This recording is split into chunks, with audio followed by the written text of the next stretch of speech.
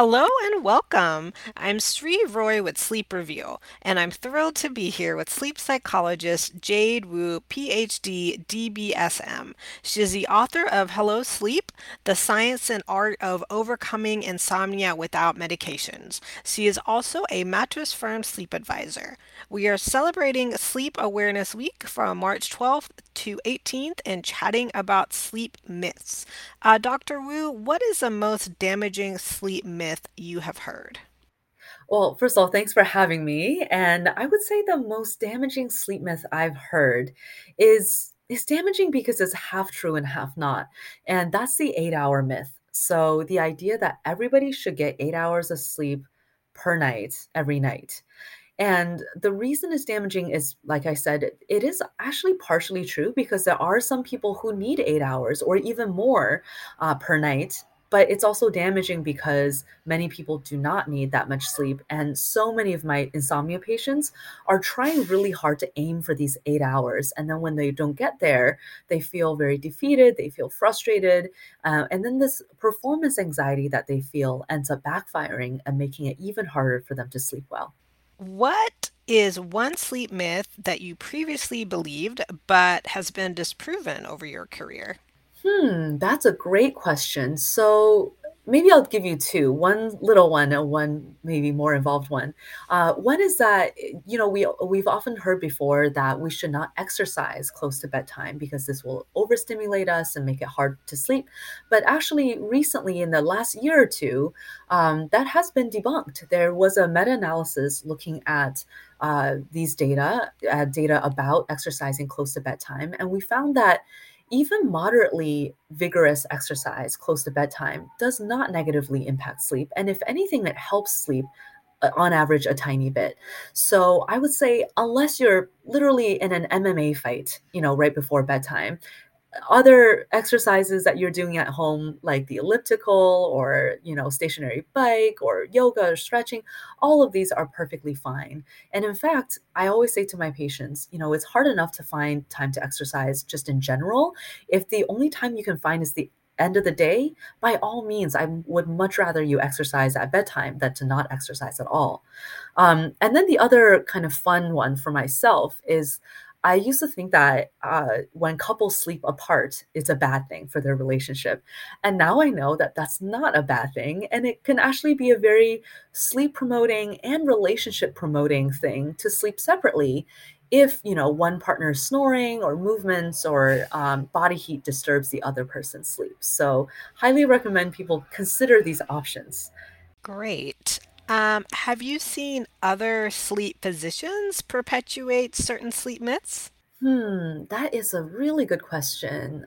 I don't. Okay, so not so much sleep myths, but perhaps lack of awareness of possible treatment options. So I think this is not really the physician's fault because, the availability of evidence-based treatments for example, insomnia are difficult to come by. Like I specialize in behavioral sleep medicine, so I work with many people with insomnia and I use non-medication methods. And for insomnia, the non-medication methods like cognitive behavioral therapy for insomnia are the first line gold standard, most evidence-based treatments. But many physicians either don't know that we exist or know that we exist, but they don't have someone in their vicinity to refer to, or they know that even if they have someone to refer to, their wait list is like 4 months long, 6 months long. That's true of many of my colleagues. So, you know, so then in that case, they feel like, their patient is really desperate for sleep help right now, tonight. So then, of course, the other option is to prescribe medications or try to double down on sleep hygiene, which can sometimes be helpful, but sleep hygiene can also backfire. It is not the cure for insomnia, it doesn't treat insomnia. And trying too hard to perfect sleep hygiene may actually increase sleep effort and performance anxiety and make insomnia worse. So, in this sense, it's certainly not the physician's fault. They just don't have the resources at their disposal. But I think this lack of resource and lack of maybe options for where to send patients can turn into counterproductive prescriptions. Now I have quite a few questions about some specific sleep myths. So it's kind of like I guess, a lightning round. If you want to say if these are true, false, yes, Sure. no, any little details you can provide about the actual science behind them would be fantastic. Question one in the section: do those who move around in their sleep get worse rest? Great question. So we all move around in our sleep, but some people move too much. So, for example, there's periodic limb movement disorder, which is when our legs or sometimes our arms or even other body parts will sort of move, not within our conscious control. And if this is happening a lot, then that can cause arousals, which means brief awakenings during sleep. And if that happens too frequently, that can certainly interrupt sleep and prevent us from having good quality sleep. And if it's a type of movement where we're acting out our dreams, like punching, kicking, jumping out of bed, running, that may be a sign of REM behavior or sleep disorder. And that also is associated with poor sleep quality. Does the brain truly shut off when we go to sleep? The brain does not shut off when we go to sleep. Actually, sleep is a very dynamic and very active state for the brain. And there are different stages of sleep where the brain does different things, have different patterns. For example, during slow wave sleep, our brain is literally cleaning out the brain and doing lots of, releasing of growth hormones, sex hormones, helping us grow and heal. And during REM sleep, rapid eye movement sleep, the brain is doing a lot of emotion regulation, memory consolidation, dreaming is happening during REM. So lots of things are actually happening when we sleep. Speaking of REM sleep, do dreams only occur during REM sleep? Dreams mostly occur during REM. There are times when we might have a dream during non REM sleep, but usually not. Do scents, smells like lavender essential oil in a diffuser, benefit sleep in any way? There is not a lot of evidence showing that there's any meaningful impact. There could be positive impact if you've always slept with some lavender scent and you love lavender. It makes you feel, calm and relaxed. In that sense, yeah, sure. If you travel to a hotel room and you bring some lavender with you, that can, you have that conditioned response. When you smell lavender and you turn out the lights, then your brain knows it's time to sleep. In that sense, it could benefit. What about eye masks and or earplugs? Do they benefit sleep? Yeah, they sure can, especially if you live in a noisy neighborhood or you don't have blackout shades that, black out the light, or if you have a partner that snores or, likes to keep their light on or use the phone, then using eye mask earplugs can really help to, drown out those stimuli because those stimuli really could impact your sleep even if you don't notice it. Last question in the lightning round. Is over the counter melatonin a good place to start for someone who is having sleep problems, who's trying to find a solution? So for most sleep problems, over-the-counter melatonin is not the solution. Melatonin is something that's naturally produced in your body that helps you to keep time, helps your brain to keep a time to say when it's nighttime, it should be sleepy time, when it's daytime, should not be sleepy time. And we use melatonin for people with circadian rhythm sleep disorders. So people whose sleep timing is really shifted, like someone who's an extreme night owl, for example. We might use melatonin to shift the timing of their natural melatonin release to help them become more of a standard kind of morning person. But melatonin does not help the average adult with insomnia, for example, or other sleep disorders.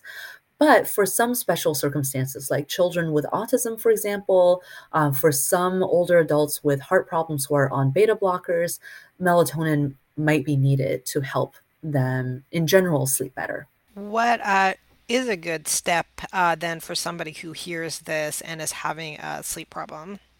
Well, it depends on what type of sleep problem they have. So, a couple of major categories I can think of is one, they are not sleepy and they have trouble falling asleep. They wake up a lot during the night, or they wake up and they can't get back to sleep. They wake up too early in the morning.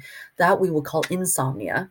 So, for someone with insomnia, a good place to start is to listen to your body for how much sleep you actually need. Because if you're expecting that you must have 8 hours per night, then you might be going to bed too early for what your body really needs, or you're not building up enough sleep drive, which is like your body's hunger for sleep that you need to build during the day by being upright and awake and active.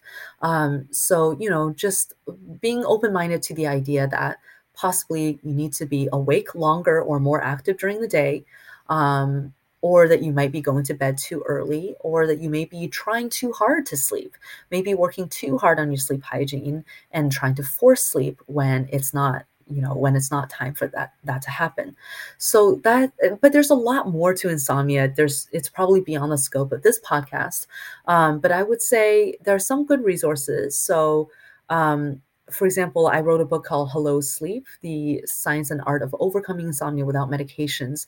I tried to lay out the foundations of how sleep works, how insomnia works, and the kind of busting myths about sleep hygiene topics, and how to kind of reset your relationship with sleep. Whereas another bucket of sleep problems might be you're too sleepy. So you can't stay awake during the day. You're accidentally falling asleep during meetings, or during meals, or even behind the wheel. So too sleepy might be an indication of a different type of sleep disorder, such as sleep apnea or hypersomnia disorder. And that requires more testing, more assessment. So then I would see someone who is a sleep specialist, sleep doctor. It might be a neurologist, it might be a pulmonologist. Um, I think a sleep neurologist would be a good place to start. And I should backtrack and say too that you can also see a behavioral sleep medicine specialist, someone like myself, who can do a thorough assessment and point you in the right direction, whether you have insomnia or hypersomnia or another type of sleep problem. So the very last bucket of sleep problems, I would say, are parasomnias, which are kind of like bizarre experiences at night, like sleepwalking, or acting out your dreams, night terrors, things like this might indicate some other disorder, or might be happening due to some sleep behaviors that are unhelpful. So those are worth being assessed for as well. Fantastic. Are there any social media handles or websites or anything like that that you'd like to share? Yeah, I would say behavioralsleep.org. That is the website for the Society for Behavioral Sleep Medicine, of which I'm a part. And this website provides lots of articles and resources, and including a directory for finding a provider who specializes in behavioral sleep medicine and can help a patient assess their sleep problem and give them next steps. So that's one good resource. And in addition to the website I just mentioned, I will also send you some links for resources for people with hypersomnia and other types of sleep problems, including sleep apnea. And I'm sure you'll include those in the show notes for people to peruse. Absolutely. And audience, you can get our show notes as well as a transcript of this episode at sleepreviewmag.com. Dr. Wu, thank you so much for chatting with us about sleep myths for Sleep Awareness Week. You can find Sleep Review at sleepreviewmag.com and on LinkedIn, Facebook, Twitter, and YouTube. Thank you so much for tuning in to this episode. Thanks so much for having me.